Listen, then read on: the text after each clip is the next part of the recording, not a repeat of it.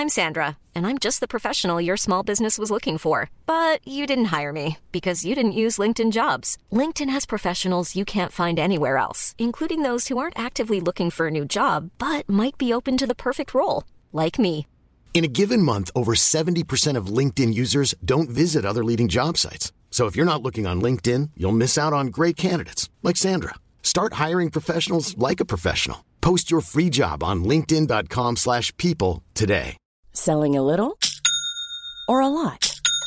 Shopify helps you do your thing however you cha-ching. Shopify is the global commerce platform that helps you sell at every stage of your business. From the launch your online shop stage to the first real-life store stage, all the way to the did we just hit a million orders stage. Shopify is there to help you grow. Shopify helps you turn browsers into buyers with the internet's best converting checkout. 36% better on average compared to other leading commerce platforms. Because businesses that grow, grow with Shopify. Get a $1 per month trial period at shopify.com/work. Shopify.com/work. Hey, I'm Ryan Reynolds. Recently, I asked Mint Mobile's legal team if big wireless companies are allowed to raise prices due to inflation. They said yes. And then when I asked if raising prices technically violates those onerous 2-year contracts, they said, "What the f*** are you talking about, you insane Hollywood ass?" So to recap, we're cutting the price of Mint Unlimited from $30 a month to just $15 a month. Give it a try at mintmobile.com/switch. $45 up front for 3 months plus taxes and fees. Promo rate for new customers for limited time. Unlimited more than 40 gigabytes per month. Slows full terms at mintmobile.com. Yes, we are finally talking about Bitcoin and cryptocurrency. Nothing before its time, I guessed. And the time is now. Today's guest is straight from the street. Wall Street, people. What were you thinking? We're a financial show. Prath is sitting in with us, and he's going to break down Bitcoin and cryptocurrencies and give you the real as he and we see it. Bitcoin, crypto, let's go. Two black guys with good credit. We're here. Big Sean, why are we talking about Bitcoin and cryptocurrencies, and why did it take so long to do this show? Arlington, for the 25 years that I've known you, I have never seen you get so excited. Last time I seen you so excited when you drove by me your French Le Car in 1983. So for you to get this excited about some kind of investment, something called Bitcoin, we had to do a show on it. So you convinced me. We're here. I brought in my main man, Prath, to talk about it. So let's get it started. All right. Well, there you have it. Big Sean is, I guess, following my lead in a sense, and he brought his man along for the ride. So sit back and relax, because two black guys with good credit. We're talking Bitcoin, cryptocurrencies. We're going to break it down. Arlen, you should be saying we'll be back in a bit. Get it? Cut this man off, please. Commercial. Matt, take us away. Thanks, Arlington. This sponsorship break is brought to you by Clean. Clean is a financial literacy program designed to educate youth in a fun and interactive way through class lessons, workshops, and web seminars. To bring it to a school or organization near you, please visit www.financiallyclean.com. Black guys. Welcome back to Two Black Guys with Good Credit. You know us, Two Black Guys. We're the show for the financially curious and the financially knowledgeable. And today we are talking Bitcoin and cryptocurrencies. And we have a guest, Prath, in the building. Can you tell the people a little something about yourself? Yeah, you got it. Hey, everybody. So I actually work with Sean Dion on a nonprofit that I'm sure the audience is familiar with. That's Financially Clean. So a little plug there. But shameless plug. Thank you. But away from them, I've been working on Wall Street for the last, call it 8 years or so. First with a French bank and most recently with UBS. And I mainly deal with companies and helping them raise debt in the debt markets. And you're about to give it all up to trade Bitcoin at home all day long, every day, right? In your penthouse in some anonymous place in New York City, which we can't name today. Don't tell my bosses that. Good Lord. All right, Prath. Well, thank you. And like we do every show, Dion, the lady with the facts, can you give us a little history on Bitcoin and cryptocurrencies? My pleasure. Well, we all know right now all the buzz is revolving around Bitcoin, right? Yes. Thanks for the sound effects. But there were several attempts actually at creating cryptocurrency dating all the way back to 1998. Not sure if you knew this, but there were currencies like BitGold and B-Money. Okay. In 2008, after the crash, someone that's actually going by the name of Satoshi Nakamoto, he actually published a white paper in a discussion group called Bitcoin. And just so you know, to this day, nobody really knows the identity of this Satoshi Nakamoto, which also creates a little mystery around this whole thing.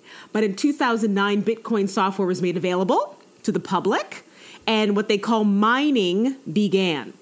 It was in 2010 that Bitcoin was traded online for the first time. In 2011, other cryptocurrencies started popping up.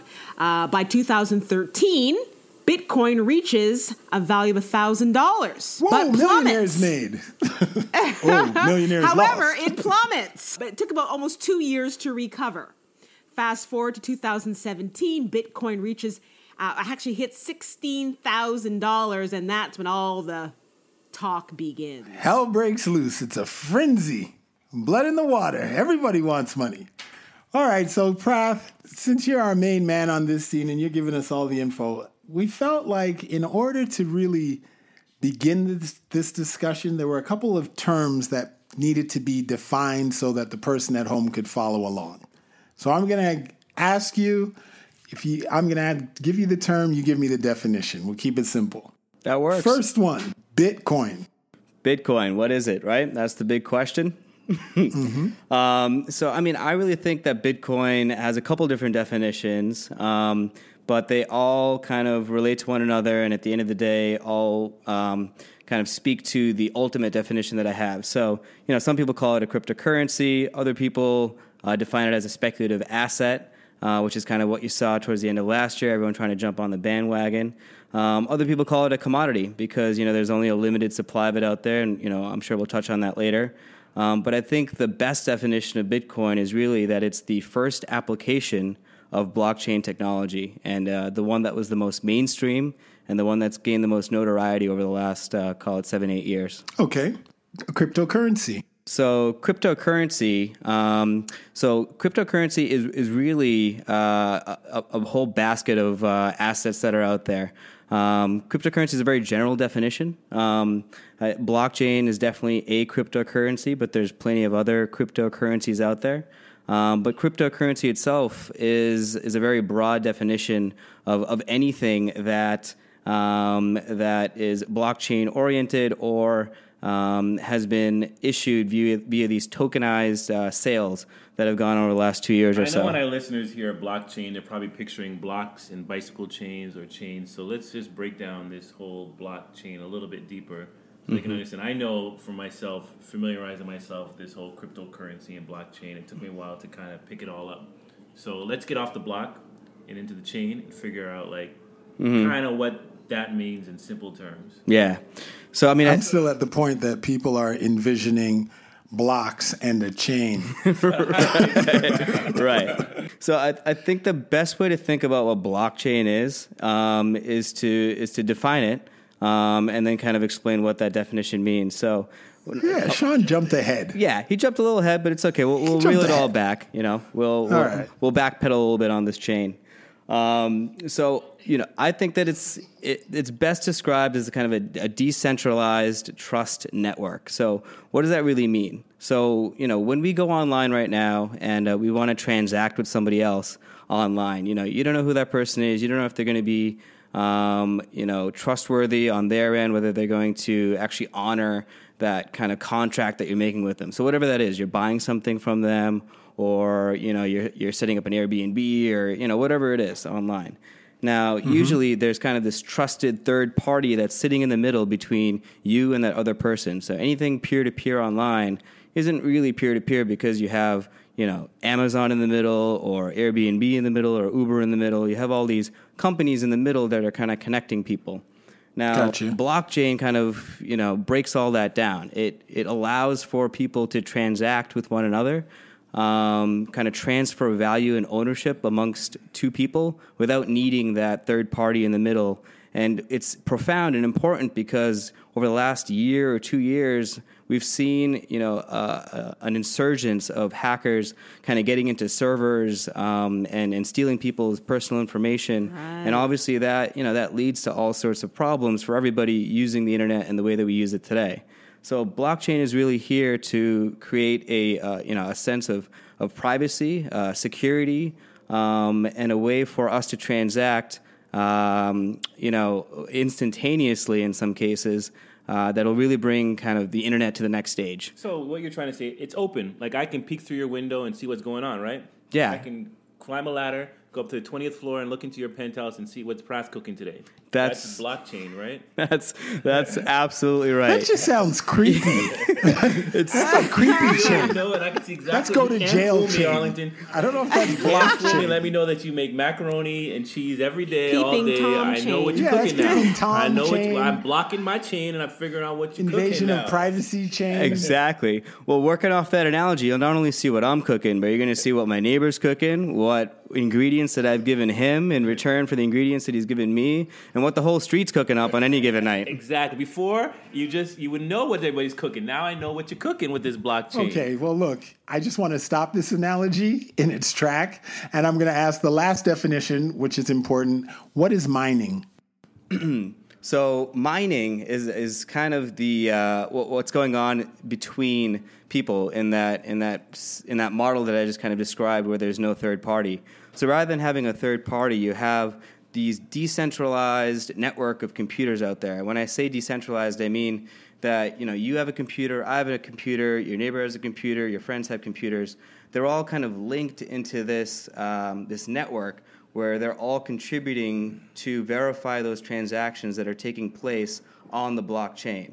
So, for instance, to take it back to Bitcoin, if I have Bitcoin, in Arlington you have Bitcoin, and you want some of my Bitcoin, I'm going to go online and I'm going to create a transaction, and that transaction is going to signal to the market and to all these networks of computers that have a whole history of every Bitcoin transaction that's ever taken place, and it's going to verify. Wait a second.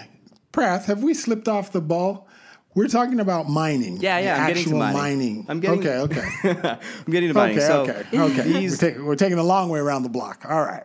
So these computers are verifying all these transactions and making sure that what I say I have is actually what I have, and what you say you have is actually what you have, and is verifying that this transfer is being made. Now, in order for these computers to be online and be incentivized to verify those transactions, they are running these complex mathematical formulas in the background, and in return for doing that computational work, in return for verifying those transactions, they are earning some Bitcoin in return. And that is what mining is. Mining is nothing more than having these computers online that are running all of these processes to essentially maintain the system and maintain the blockchain going forward.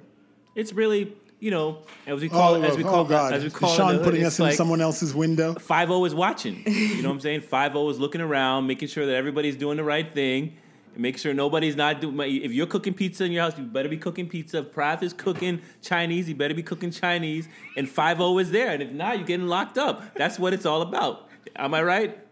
There's a big, that's what he's mining his business. Mining. Exactly. Prath, okay, let's just move on. Is Bitcoin a currency, or would you call it something else? I definitely think Bitcoin can be considered a currency. I think over the last year or so, where it's running up in value, nobody wants to let go of their Bitcoins, and no one wants to actually spend any of their Bitcoins on anything because, you spend $10 a Bitcoin today and it's worth $20 tomorrow, then you feel kind of ripped off, right? So from that perspective, I don't think it is now, but its intended purpose originally was to do that. Now, that's not to say that it's never going to be able to get back on track and have a stable rate, relative to the dollar, and it's going to, kind of get past this period of volatility where we can start using it as a currency again. But, I think it's going to go through these cycles, and some points it's going to be used as a currency, and other points it won't be. It'll be used more of a store of value, like gold. I look at Bitcoin and cryptocurrency. I know, and originally I was looking at them interchangeably, like all is one. But now, to understand and listening to you guys, can we say that, okay, cryptocurrency is a new worldwide currency, correct? Right, Prath? Yeah, that's fair. In simple terms. It's global. And I would say, just because of the proud Canadian that I am, let's just call Bitcoin the Canadian coin. And the other currencies could be another coin named like the equivalent of a U.S. dollar. And then there's another coin that would be like a German dollar and a British pound. So there are all these different coins now that are forming this whole cryptocurrency on different exchanges. And because Bitcoin right now is a hot commodity and hot demand, the price of Bitcoin is driving up, while another coin, let's just call it a coin from some other place, may not have the same kind of demand. People don't want it as much, so that's why the price may not be as volatile. Can we say that's what it is? I think that's totally fair, yeah. I mean, there's other cryptocurrencies out there that are kind of taking Bitcoin's place as being better payment processors and better payment coins. And a couple examples would be Litecoin and Monero and Dash. So just to give you an idea, guys, just to put things into perspective, back in July, there were fewer than 1,000 cryptocurrencies on the market. As of this last December, there were over 1,364. So anywhere from 50 to 100 new virtual currencies are being introduced each and every month. So it's moving fast. But Bitcoin is still the most popular. It makes up about 54% of the cryptocurrency market, valued at about $589 billion. Yeah, Bitcoin is definitely the biggest one out there. That's why, while there are many other cryptocurrencies, we called the show Bitcoin because that's the one that it's the brand name. It's the Nike of the crypto world, I would say. So, Prath, why is peer-to-peer transacting so important and this whole idea of decentralizing this ecosystem so important? Yeah, I mean, if you think back, peer-to-peer networks aren't a new thing. I'm sure we all remember Napster and Kazaa and, all the other kind of peer-to-peer music sharing websites and services that used to exist and still exist. There's BitTorrent, which is also a peer-to-peer network. I think these are important because, you don't have to rely on a third party. And again, it goes back to the reason why I stated earlier, you're giving all your personal information, credit card information to, these trusted entities. And at the end of the day, they're supposed to be able to, safeguard all of that. And, recently they haven't been able to do that for us. And that's disintegrated the kind of the trust that we have with them. And, I think there's going to be more and more demand for peer-to-peer type of networks, especially when you're talking about transacting value. You're saying this trust has eroded. When did this trust erode? Are we talking about 2008? Or is that when you're saying the trust seemed to have eroded with the collapse of the markets? There's a little bit of the trust in the banking system that certainly eroded as of 2008. I think the masses kind of came together and there's a good chunk of society that, still has a great mistrust in banks and Wall Street. And, working on Wall Street, I can attest to that for sure.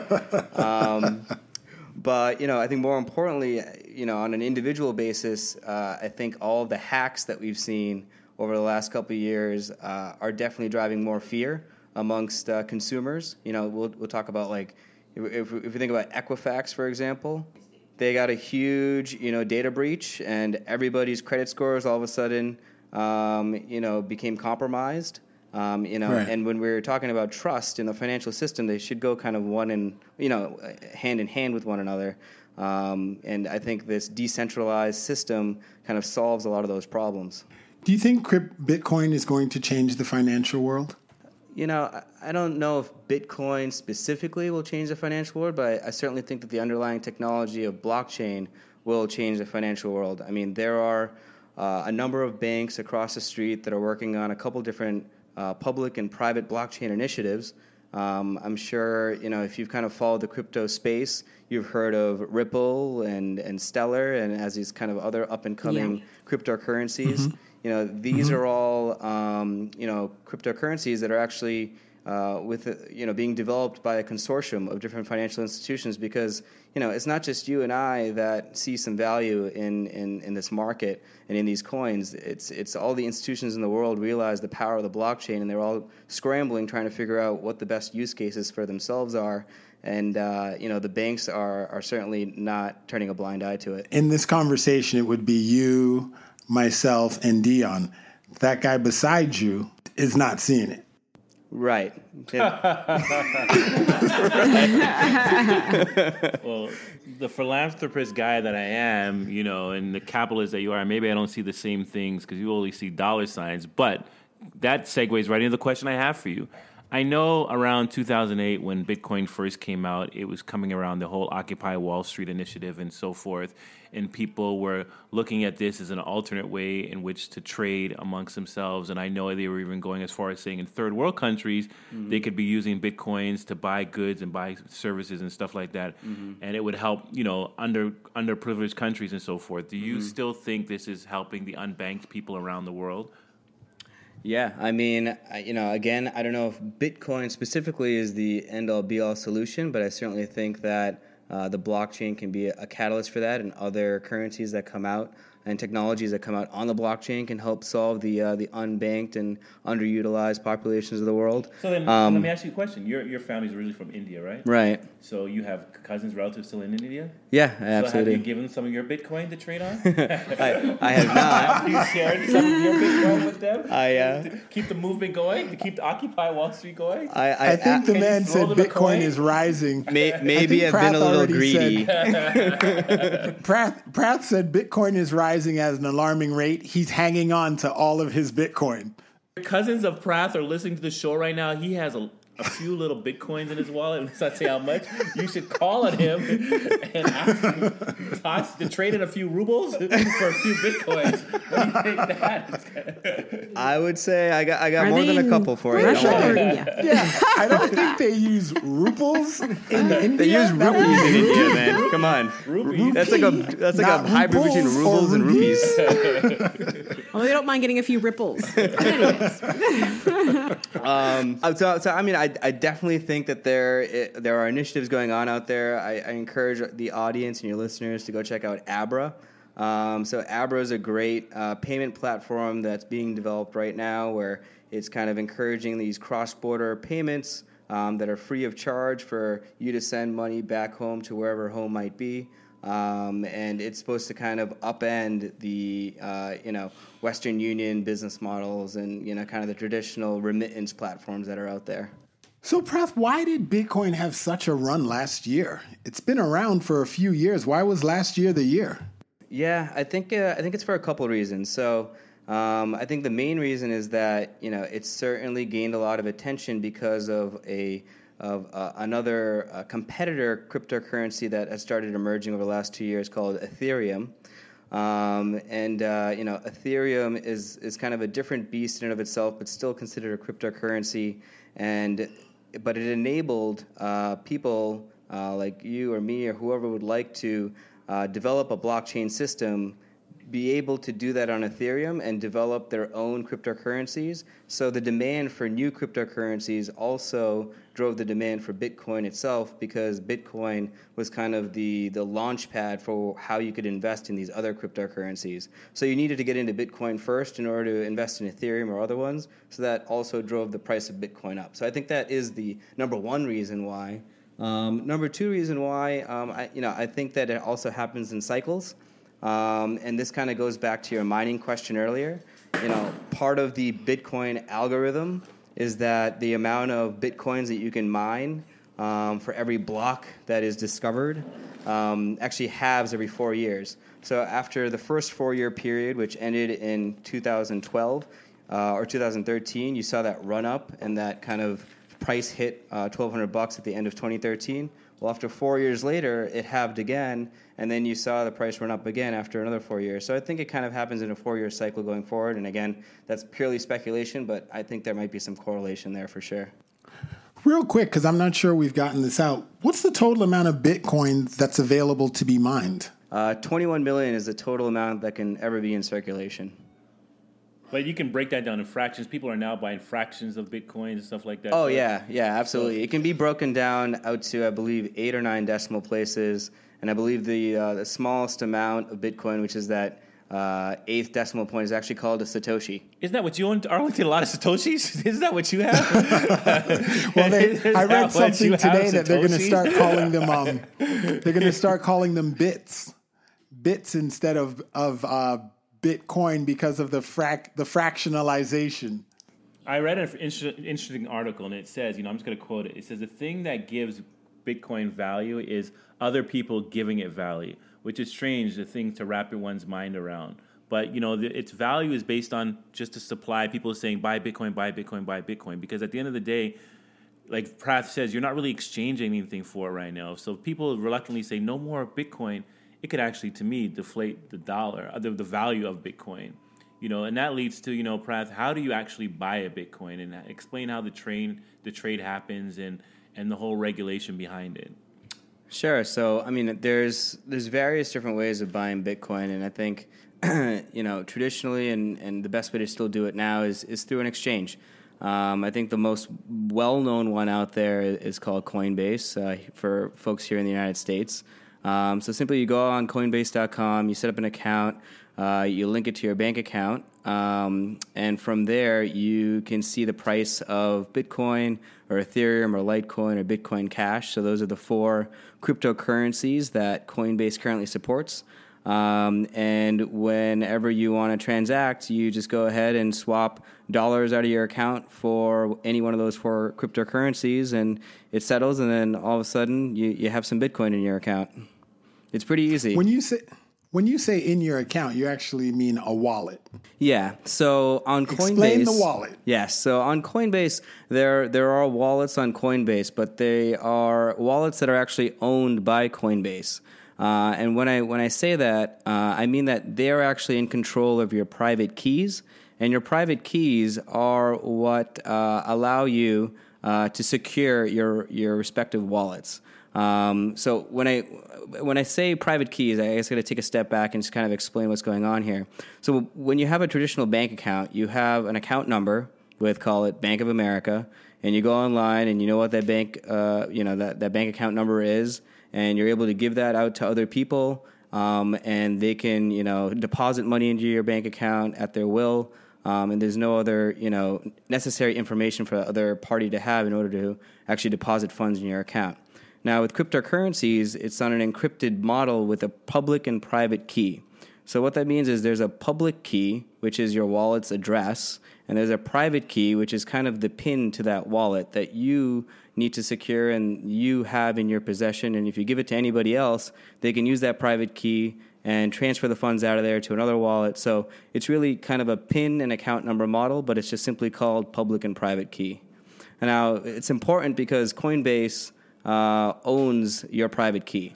So if you want to transfer any money out of that wallet to another one, you're free to do so, but you just don't know what your private key is, which you can get you into some trouble because in the past exchanges have been hacked, and having your private keys on an exchange is no safer than having a bank account online.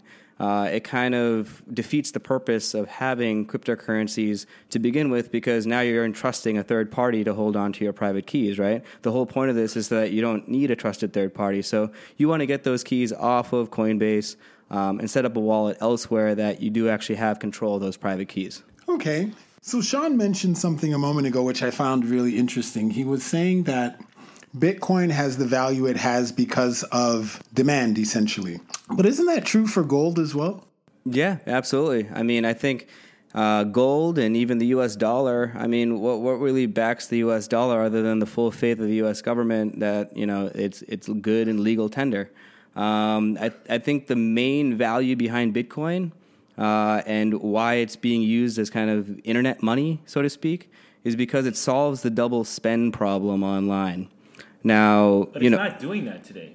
It's not doing that today. It's not really using it as a currency. People are just trading on it. I think capitalism has just bit into Bitcoin, and no pun intended, and that's kind of defeated the whole purpose of it as a currency because now people are just using it to really trade on. And I buy it for $1, I want to sell it to you for 10, and then you buy it for 10, I want to sell it to him for 20, and there's nothing being exchanged on the coin itself anymore. I agree. Or never has. I agree. Certainly the state that Bitcoin is in today is very difficult because the transaction fees are super high and it takes multiple days to clear, and it's really not, fulfilling its original intended purpose. Isn't that an opportunity then? This is why I'm not sold on Bitcoin. Isn't that an opportunity? You just said turnaround time is long, it's expensive. So if somebody comes and does it cheaper and faster, and that's business 101, they're gonna surpass Bitcoin. Am I lying? Am I right? Well, I think you're onto something here, and that's why there's kind of I'd say about a dozen other cryptocurrencies out there that do exactly that do it faster, that do it cheaper, that a lot of people are using now for actual online payments. So why are you stuck on Bitcoin then? Because we keep talking about it. So it's all propaganda. Back to Sean Linda, the economist. Hire me. Exactly. It's all propaganda. Bitcoin. No, Bitcoin. I think what most people. I think what I'll say is Bitcoin is relevant because it is propaganda.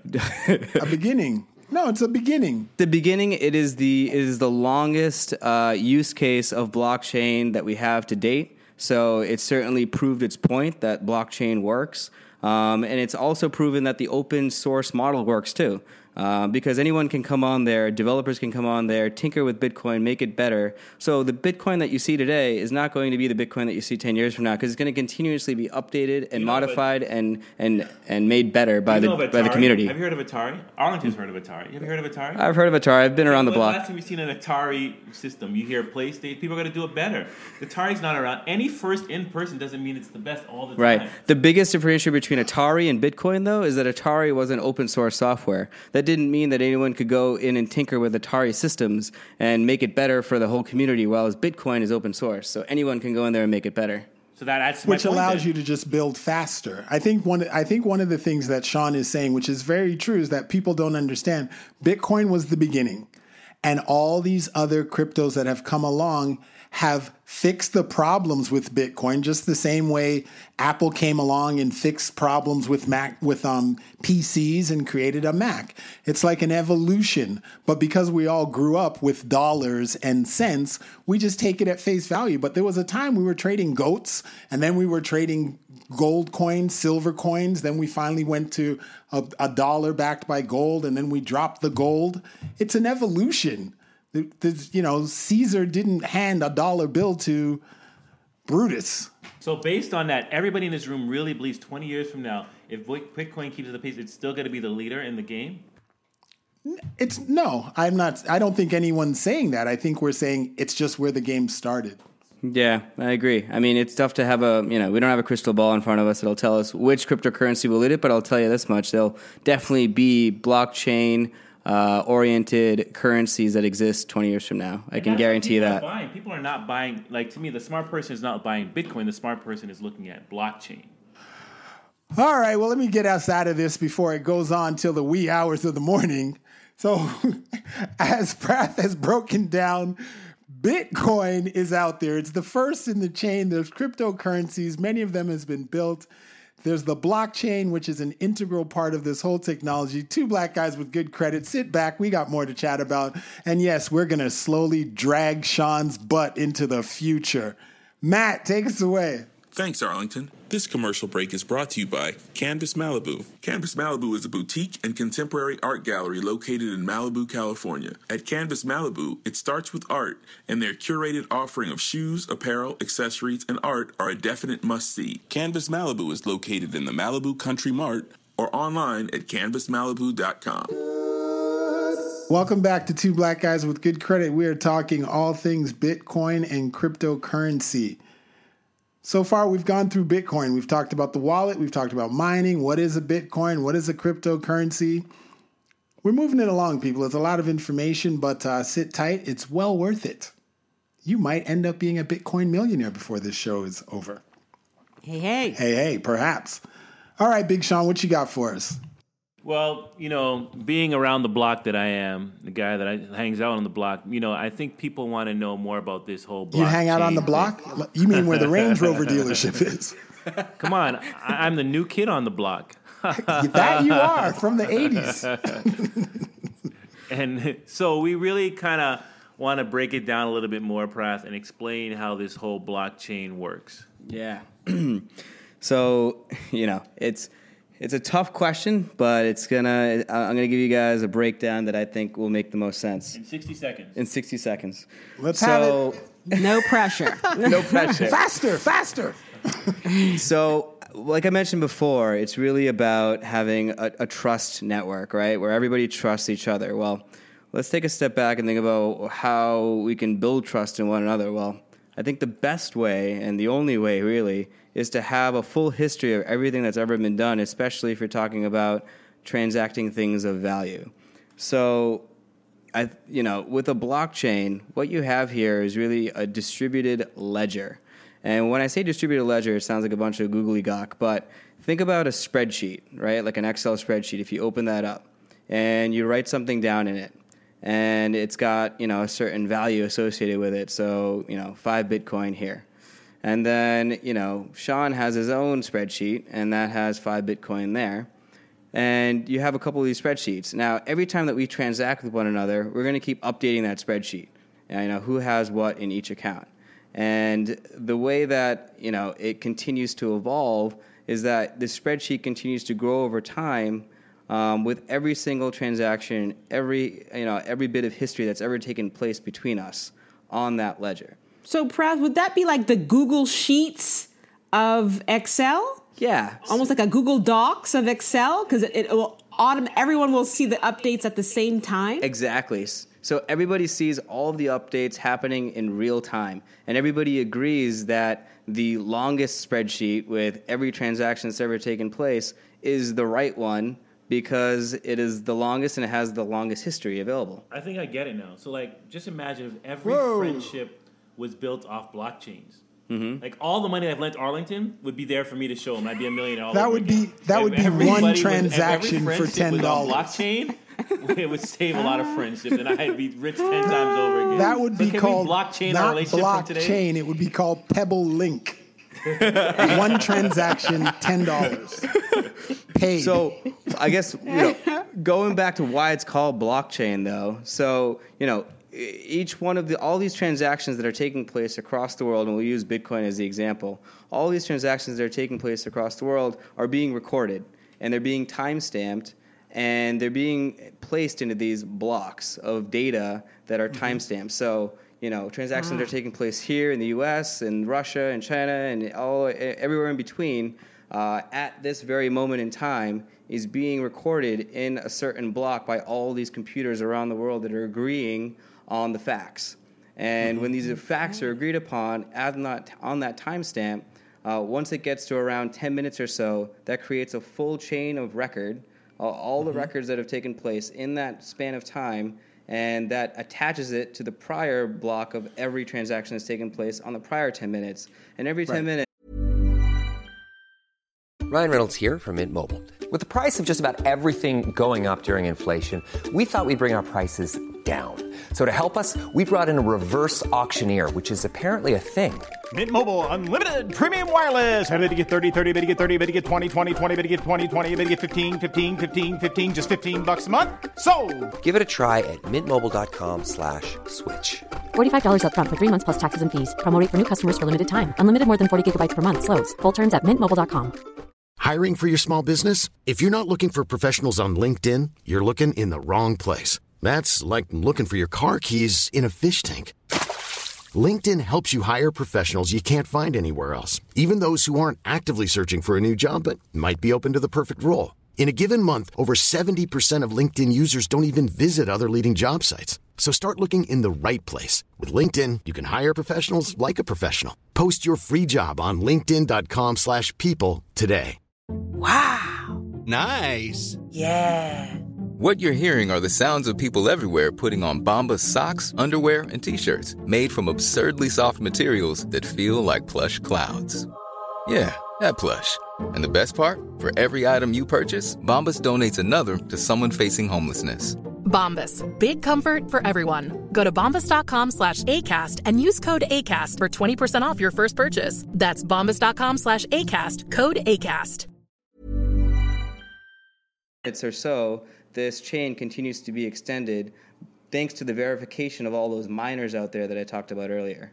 5-0. And so the revolutionary component of this is the fact that it really lends itself to less human error. Yeah, exactly, and less reliance on just word of mouth, because everyone can agree that what's taken place is what's taken place because you can see all the transactions that have ever taken place. And you can link everything that's out there in the world in that blockchain back to the original moment of its creation through all the different wallets that it's gone through, using Bitcoin again as the example. There was something on CoinDesk. That's a cryptocurrency news source. Mm-hmm. And I'm not sure if you heard of Brian Behlendorf, Prath, but he was saying that that's what the internet was initially intended for, this decentralized system. And he went as far as calling it the original sin because the internet ended up going the other direction and using more of a centralized design. Yeah, it's a good point. I think originally when the internet was created, like you said, everybody wanted it to be a peer-to-peer network. So all those websites that popped up initially were, hosted on people's computers, and other people could just connect to that computer. And it was more of a peer-to-peer system. But I think over time, the data demands of certain websites like Amazon and Google, and companies forming around them, demanded a more centralized system. One that was, more easily scalable over time because they could keep pumping in the resources to keep that centralized structure up to speed and continue to cater to demands. But now, now that we have this system of trust through the blockchain, it's not essential to being able to grow any given network. So I would say that blockchain probably will limit corruption, but it hasn't stopped corruption. Would you agree? Yeah, I mean, I certainly think it's a speed bump for those that are looking to corrupt because of the transparency involved. You can kind of go back and see every transaction. You can kind of look at different people's wallets. Although you don't know the identities, you can certainly make inferences. And political leaders and such that are accepting payments, I think will have a much harder time in the future being able to get away with stuff. Well, I heard, speaking to that point, Prath, that Venezuela is one of the countries looking to use blockchain in their banking because they've had such a history of corruption in their banking. Yeah, that's exactly right. I've heard that as well. I also think from what I've read that one side of that government's kind of pro blockchain, cryptocurrency, national currency. Whereas the other one is not as forthcoming about it. And I'm sure there's some type of bipartisanship that has to do with corruption at the end of the day there as well. So a funny aside, I read this morning that Barbados has tied cryptocurrencies to its dollar there, Sean Linda. Seems like the Bajans are taking up some crypto. Don't worry, next time I go to Barbados, a guy on the beach will be like, that'll be 2 Bitcoins for these, for 2 bananas. So, Prath, who benefits most from blockchain? Would you say it's people, it's businesses, or both? I think it's both. I think for people, having the security of being able to trust the other party without using an intermediary is huge, and it has long-term ramifications. I think for companies, it's great because it's going to be able to make certain processes more efficient internally. Because if you think about a company, there's so many different things going on, and it's so tough to kind of get everyone on the same page all the time. But if you have, this blockchain with all the information that's circulating around, and everyone has access to the most up-to-date facts at any given moment, you can imagine how much more of an efficient workplace that would be to work in, right? Yeah, for sure. Well, I will say this. They're getting in on it. They said about 200 organizations have already joined what they call the Enterprise Ethereum Alliance to test out a version of Ethereum's blockchain in small-scale projects. Mm-hmm. And some of those little companies include Microsoft. You may have heard of them. Yeah. JP Morgan Chase. MasterCard, so they are definitely getting in on the game. I'm just going to take everybody out of La La Land before everybody thinks that it's a coming of Jesus or something. I still believe that the only people benefiting right now from Bitcoins are the greedy capitalists like myself and like the gentleman sitting beside me. And I don't think it's being used right now in its port where they can say the people or the masses are able to... Wait, how are you benefiting? Huh? Hypothetically, I'm thinking hypothetically, if I were to own something, I would be benefiting. Hypothetically, if you had some coins. If I had some coin.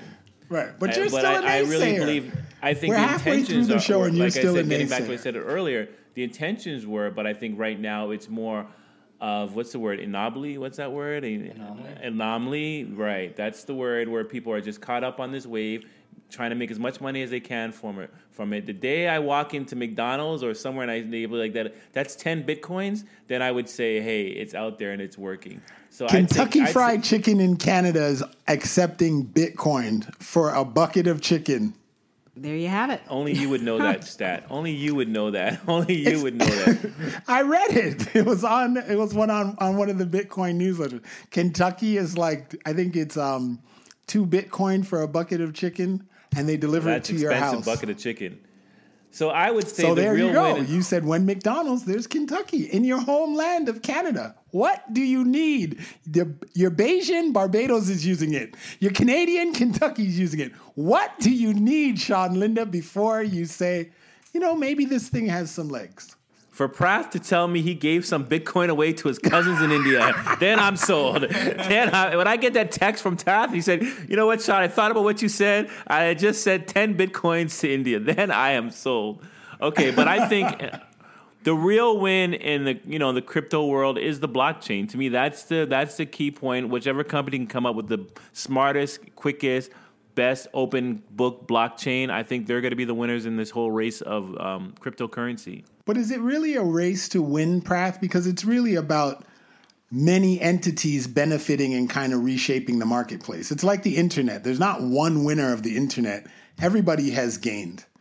Yeah, no, I absolutely agree with that. I think, what we'll see in 10 to 15 years' time, and this is just kind of my speculation, is that you're going to have a multitude of blockchains out there, public and private, that are going to be operating for their own specific use cases. And we're all going to be interacting with them, whether we like it or not, and whether we're aware of it or not. Blockchain technology is really, very technical in nature, and it's kind of, if you relate it back to the internet, it's kind of all the mechanics that go behind the scenes and when you punch in a web address into your web browser and go to a website. I mean, not everybody really knows what's going on behind the scenes, but we all use it on a day-to-day basis.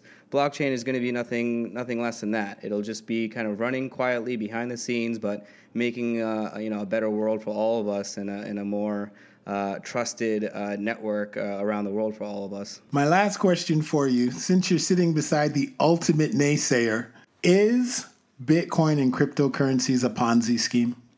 And if not, explain.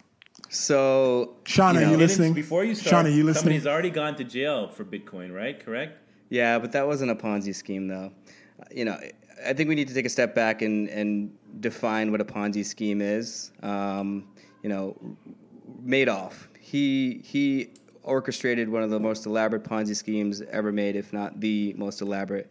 That is a situation where you have someone that is accepting money and is guaranteeing people, or at least giving them high confidence around giving them some rate of return, right? That's like super, above what the market can give them. And eventually they take in enough money where they kind of pocket some, and the market goes down, and they can't actually give that money back to people because that person was spending other people's money without them knowing it. Now, that is the exact opposite of what blockchain is, of what Bitcoin is, because it's impossible to double spend people's money. So to all those people that say Bitcoin is a Ponzi scheme, I say, go read what the definition of a Ponzi scheme is, go read up about what Bitcoin and blockchain is, and you tell me how to reconcile the two, because they are the polar opposites of one another. They simply are, and Bitcoin is definitely not a Ponzi scheme, in my opinion. All right, well, I'm going to take over for Sean because I know he's Googling what a Ponzi scheme is right now. and, trying to figure that out. But so Bitcoin and cryptos are the technology. Bitcoins and cryptos may be the currency of the future, and blockchain is the technology. Two black guys with good credit. We're talking Bitcoin, cryptos. We're breaking it down, people. We're getting great information. Out of that. Yeah, take a bit out of that. Ha ha. Matt? Thanks, Arlington. Creating career opportunities for yourself is easier than you think. The workplace is changing fast, and BlackFreelance.com will help you build a flexible and profitable freelance business that will change your life. Freelancers around the world are out earning and out enjoying their employed counterparts in skill sets like writing, web development, accounting, legal work, and more. You can do the same at BlackFreelance.com, the community-based platform focused on meeting your needs as a Black independent professional. Organizations of all sizes, from local nonprofits to global Fortune 500 companies, are ready and excited to work with independent professionals like you. Whether you want to earn extra money towards retirement or reinvent your career, make that change today at BlackFreelance.com. Welcome back to Two Black Guys with Good Credit. We are still talking all things Bitcoin and crypto. We've gone through breaking down Bitcoin. We broke down the blockchain. Now we're going to get into every question we haven't asked before that will answer all the questions remaining that you may have. Prath, is Cash dying? Well, I was going to say Cash is dead. I'm actually going to say Cash is already dead because, who uses Cash anymore? Everything is done online. So this is just a better way of doing things online in many ways. Sean, I think we agree we've been talking about Cash dying. We were trying to ease people into it, Prath, and you just kind of took the whole dream from them. We've been easing them into the concept that Cash is dying. Exactly. How do we pay for like the biggest things in life anymore? We don't go to the ATM, take out $3,000 and go buy a new flat screen TV with it, do we? Speak for yourself, man. What you trying to say, man? I still got rolls and rolls and rolls. To break down these walls, you got to find something. I agree. Check the mattress before you go there, Prath. Exactly. You got rubber bands in a Nike box. I agree with everybody. Cash is dead. I say it all the time. I preach it all the time. Cash is dead. One thing I don't like, is I love limited government intervention. I hate when the government gets involved. They try to regulate and they try to make rules around things. I know they're trying to do that with Bitcoin. Do you think that if the government gets involved too much, will it lose its appeal? I know China has some regulation around it, and the U.S. as well. But do you think too much regulation will kill the market? Yeah, I mean, I think there's two sides of every coin, pun intended. With regulation, comes a certain degree of stifling innovation. But with something as broad and global and far-reaching as Bitcoin and cryptocurrencies are, there's a lot of bad actors out there that can get a hold of Bitcoin and use it for nefarious purposes. So obviously there's got to be a good balance between not stifling innovation and not allowing bad actors to use it as a tool. So I think there's some middle ground that will eventually be agreed upon. I don't know what that middle ground is, but I agree. In order for it to be adopted on a wide scale, there needs to be some regulatory framework around it. What it is, I'm probably not the right person to go deeper on it. Well, I think the regulation, they say, hopefully will help with the volatility, which will make people somewhat more comfortable. But what I wanted to ask you is, do you think it's all really here to stay? Bitcoin, cryptos, the blockchain, is that going to be a part of our financial world and the business world as we move forward? I think it's going to be part of the framework of kind of a lot of things that we do going forward, whether it's used as a currency or not. I think that's probably still up for debate, just given all the volatility that you're seeing. But again, there's competitors that come out that do things better in one area and that don't do good, as well in other areas. So there's definitely a place for blockchain in a lot of different scenarios. I certainly think that currency was the original application for the technology that made sense, just given all of the different variables around it and kind of creating a trust structure around it.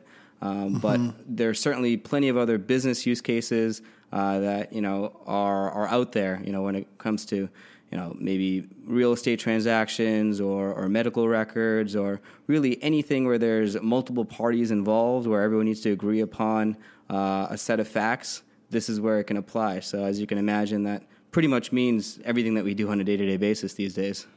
Man, medical records would be so great.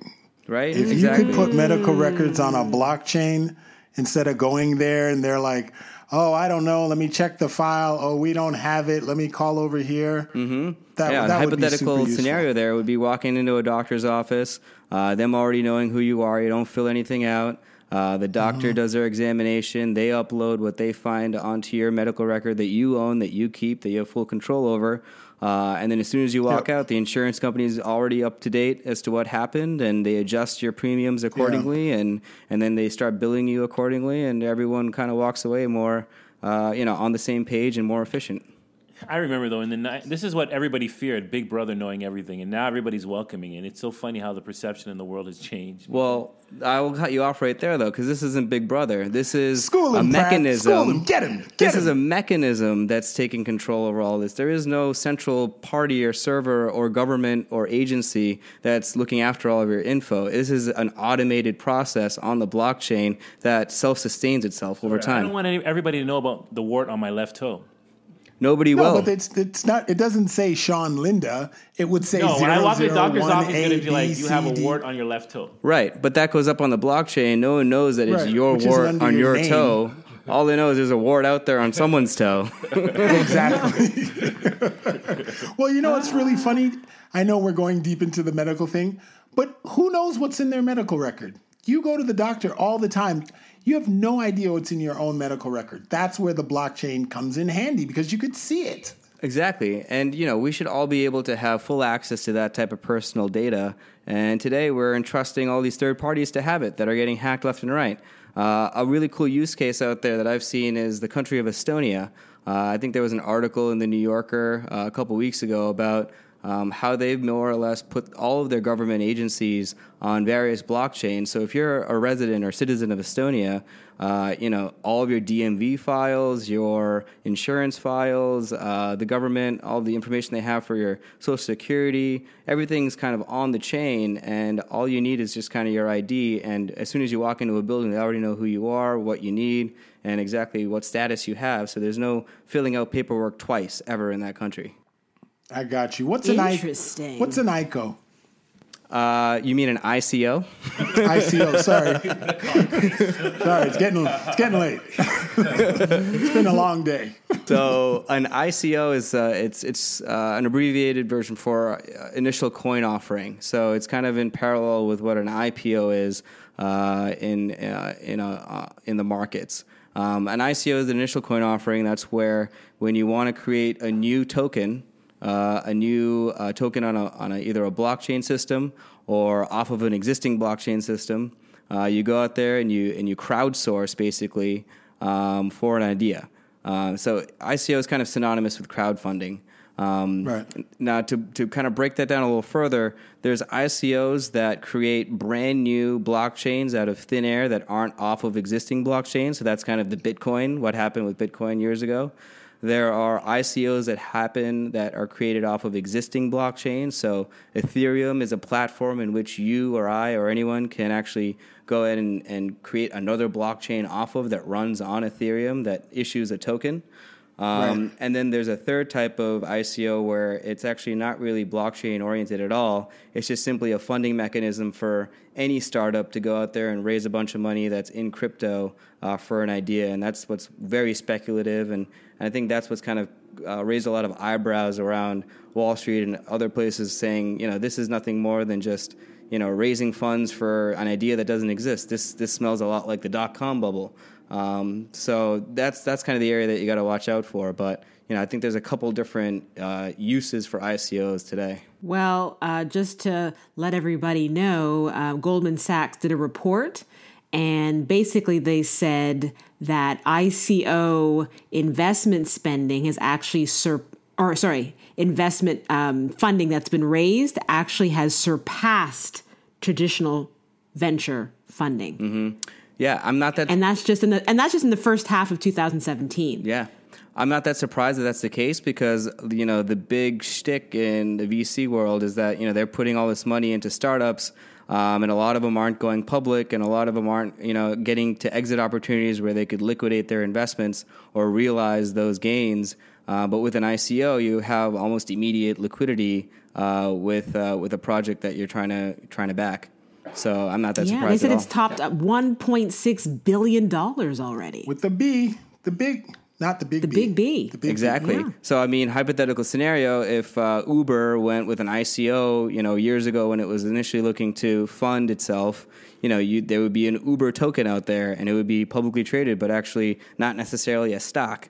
And all these VCs that got in originally could have, cashed out at any given time, and they wouldn't have been locked up as they have been up until this point because Uber still hasn't gone public. You said earlier that when you want to purchase a Bitcoin, you have to go on an exchange. Some of the most popular, the better known exchanges are Coinbase, Binance, Bittrex. Are those exchanges regulated? Yeah, they are to a degree. And I'll say that the ones that are handling dollars going in and out of them are more regulated than the ones that are only dealing with cryptocurrencies themselves. And the reason for that, obviously, is that they need to keep track of money laundering and kind of knowing their customers, the AML and KYC abbreviations that you might have heard of before. They need to keep track of all that stuff. So they are, regulated in that sense. But as far as, what people trade on those exchanges and what's kind of going back and forth, that's not really regulated. It's not regulated to the extent that, the New York Stock Exchange or other global markets. Well, while we're talking about the exchanges, if I'm a Bitcoin millionaire, how do I get my money? So that's why these places are regulated, because they are the outlets of cash. So say that you made a ton of money in Bitcoin or Ethereum or elsewhere, and your cryptocurrencies are sitting in a wallet that's on your desktop or on a hardware on another exchange. The only way to get that money back into dollars is by transferring those cryptocurrencies to an exchange that allows you to cash out in dollars. So Coinbase being the most popular one in the U.S., a lot of people transfer their cryptocurrencies there, sell them, and then they're now sitting on a bunch of dollars. Now they can withdraw those dollars back into their bank accounts. Wait, but how many dollars can I sell? If I got $1 million, you're a Bitcoin millionaire. What am I downloading 10,000 a day, or am I doing 500,000 a day, or am I downloading the whole million and I'm like, give me my million? Yeah, it's a good question. I think the answer is that it depends. If you have, 10 million that's sitting in there and they've seen that 10 million grow in your own Coinbase account from the point that it was only, $10,000, then they know where that money's come from, and they're more, happy to increase the limit that you can withdraw because they've actually seen where that money comes from. But if they've never seen that money grow in your Coinbase account, and that's simply currency or crypto assets that are flowing into Coinbase, and now you're exchanging them for dollars, then they're going to kind of keep that limit low because, they don't want to get in trouble in terms of allowing you to money launder through them. But just to add to your point, like cash being dead, getting back to that, you see more cash converting to Bitcoin or more Bitcoin converting to cash right now? I think it varies on a day-to-day. I know Dion mentioned that there was about $600 billion in market cap right now.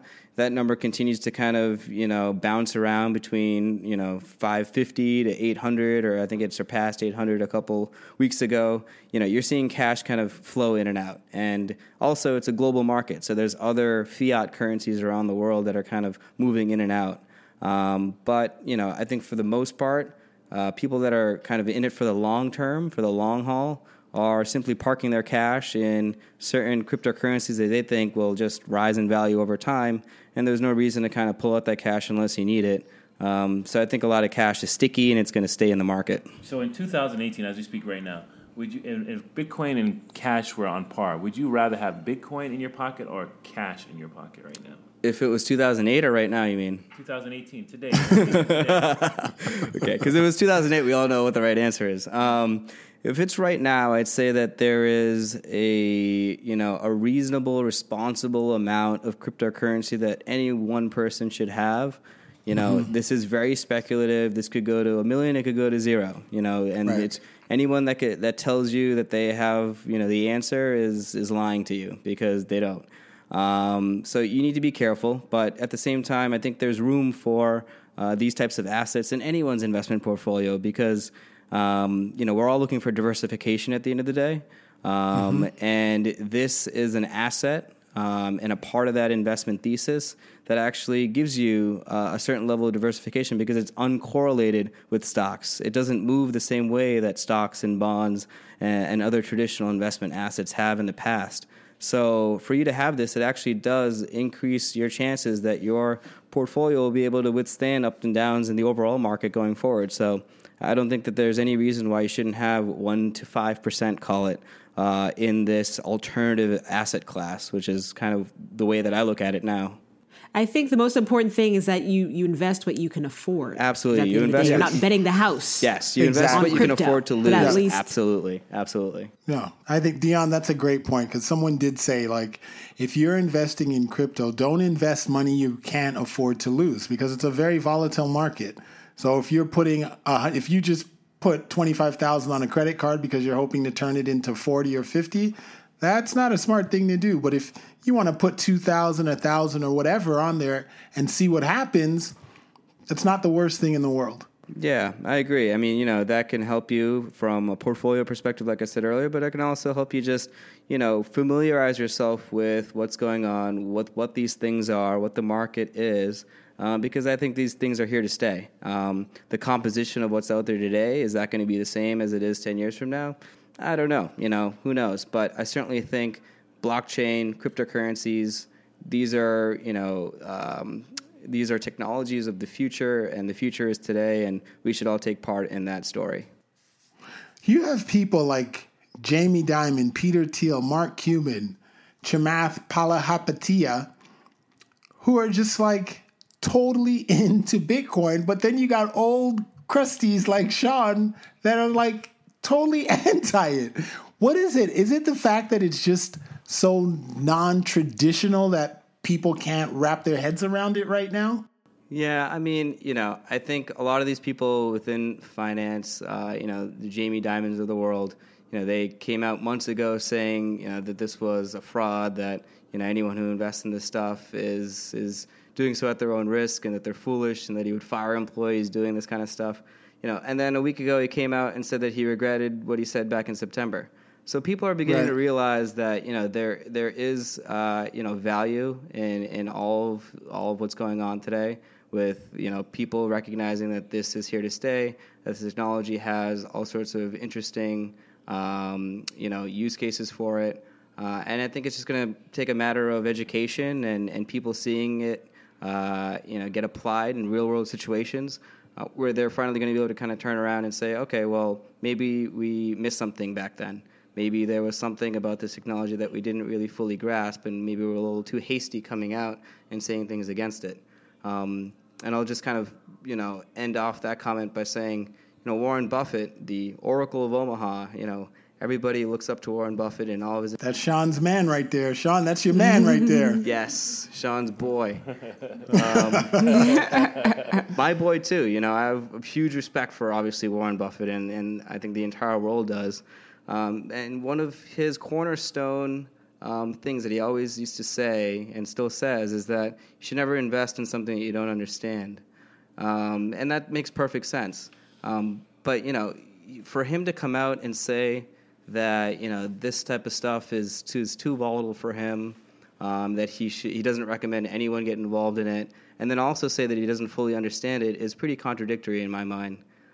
So I think everybody. Are you contradicting Warren Buffett right now? Are you I'm going just against saying, the Buffett? Yeah, I'm just calling out that he's contradicting himself. Yeah, that's all I'm saying. A lot of people called him out for that comment because it was kind of hypocritical. He's like, yeah, I wouldn't get involved, blah, blah, blah, blah. And then he's like, well, I don't really know much about it. Like, then what are you talking about it for? So, obviously I give full credit for everything that else he's done, like, becoming the third, fourth richest man in the world with sound investment advice. But it just goes to show you that there's differing opinions out there, and, the jury is still out on whether or not this is going to be something of the future, and there's a lot of people out there saying one thing or the other. I'm under the impression that it's here to stay, and that's my own opinion. But I think we should all formulate our own opinions by not being too scared to take a dip and see what this is all about. Scared money don't make money. Right, but wouldn't you? I guess also I think what comes into play is that Bitcoin, which is the world's most popular cryptocurrency, has undergone 4 corrections of at least 20% over the past 6 months. So I can see why people might be a little skittish, but at the end of the day, if you don't get in, you can't win. Yeah, Prath, before you even answer that, I just wanted to say something that's interesting. We talk about the Bitcoin crashes, but how many times have we had recessions and depressions that have happened to the U.S. dollar, but we're still using it? We didn't throw it out the window. Yeah, with any bubble, with any emerging hype and around trends and whatever, the dot-com bubble back in the late 90s and the early 2000s, and then you had the real estate bubble and crash, and then obviously the financial crisis.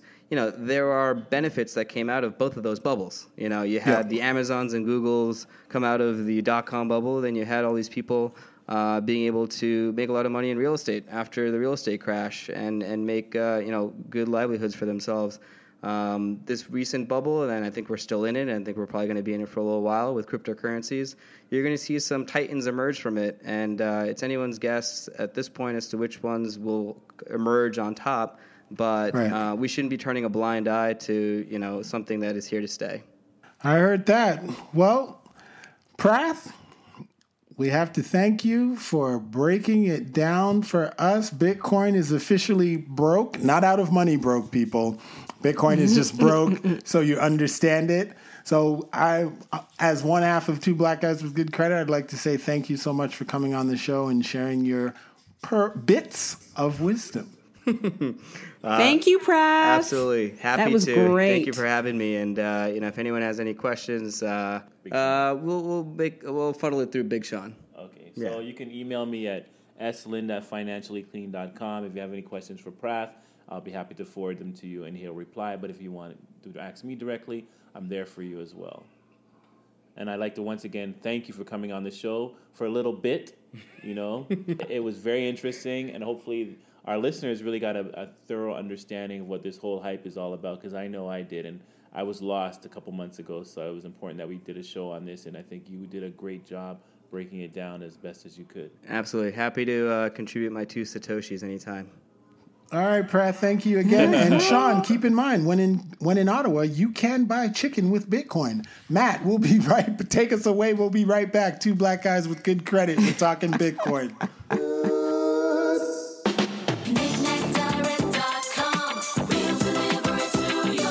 KnickKnackDirect.com is the fast, easy way to shop online. To buy an item from any U.S. website, just go to KnickKnackDirect.com. That's NICNAT Direct.com. Choose your method of payment and we'll ship, handle duties, and deliver your item straight to your door. I'm Sean of KnickKnackDirect.com, and you have my word.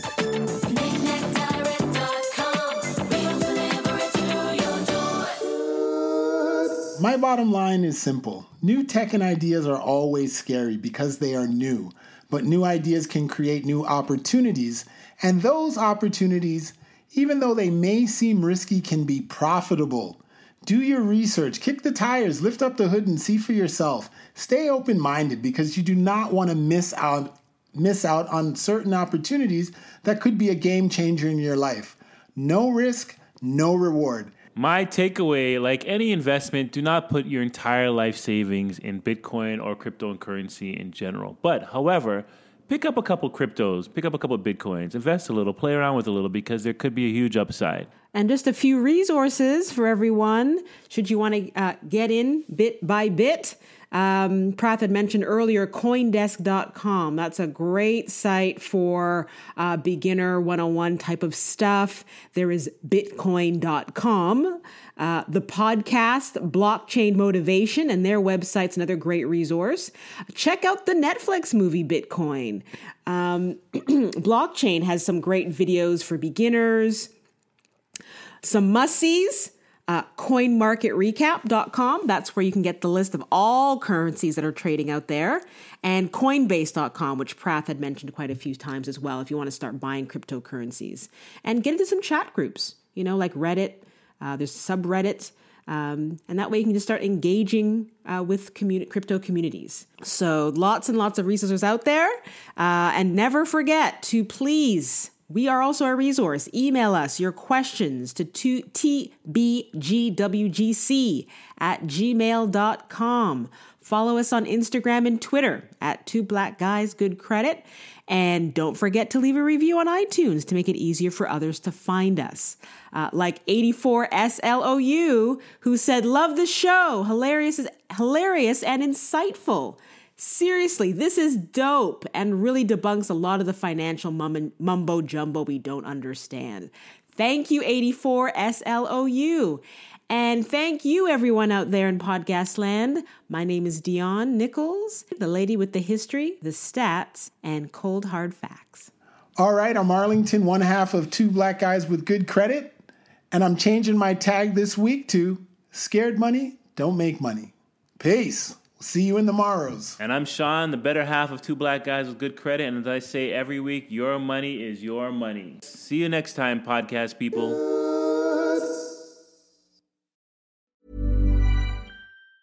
Even on a budget, quality is non-negotiable. That's why Quince is the place to score high-end essentials at 50 to 80% less than similar brands. Get your hands on buttery soft cashmere sweaters from just $60, Italian leather jackets, and so much more. And the best part about Quince, they exclusively partner with factories committed to safe, ethical, and responsible manufacturing. Elevate your style without the elevated price tag with Quince. Go to quince.com/upgrade for free shipping and 365-day returns. Hi, I'm Daniel, founder of Pretty Litter. Did you know cats tend to hide symptoms of sickness and pain? I learned this the hard way after losing my cat, Gingy. So I created Pretty Litter, a health monitoring litter that helps detect early signs of illness by changing colors, saving you money and potentially your cat's life. Pretty Litter is veterinarian developed, and it's the easiest way to keep tabs on your fur baby's health right at home. Go to prettylitter.com and use code ACAST for 20% off your first order and a free cat toy. Terms and conditions apply. See site for details. Mom deserves the best, and there's no better place to shop for Mother's Day than Whole Foods Market. They're your destination for unbeatable savings, from premium gifts to show-stopping flowers and irresistible desserts. Start by saving 33% with Prime on all body care and candles. Then get a 15-stem bunch of tulips for just $9.99 each with Prime. Round out Mom's menu with festive rosé, irresistible berry chantilly cake, and more special treats. Come celebrate Mother's Day at Whole Foods Market.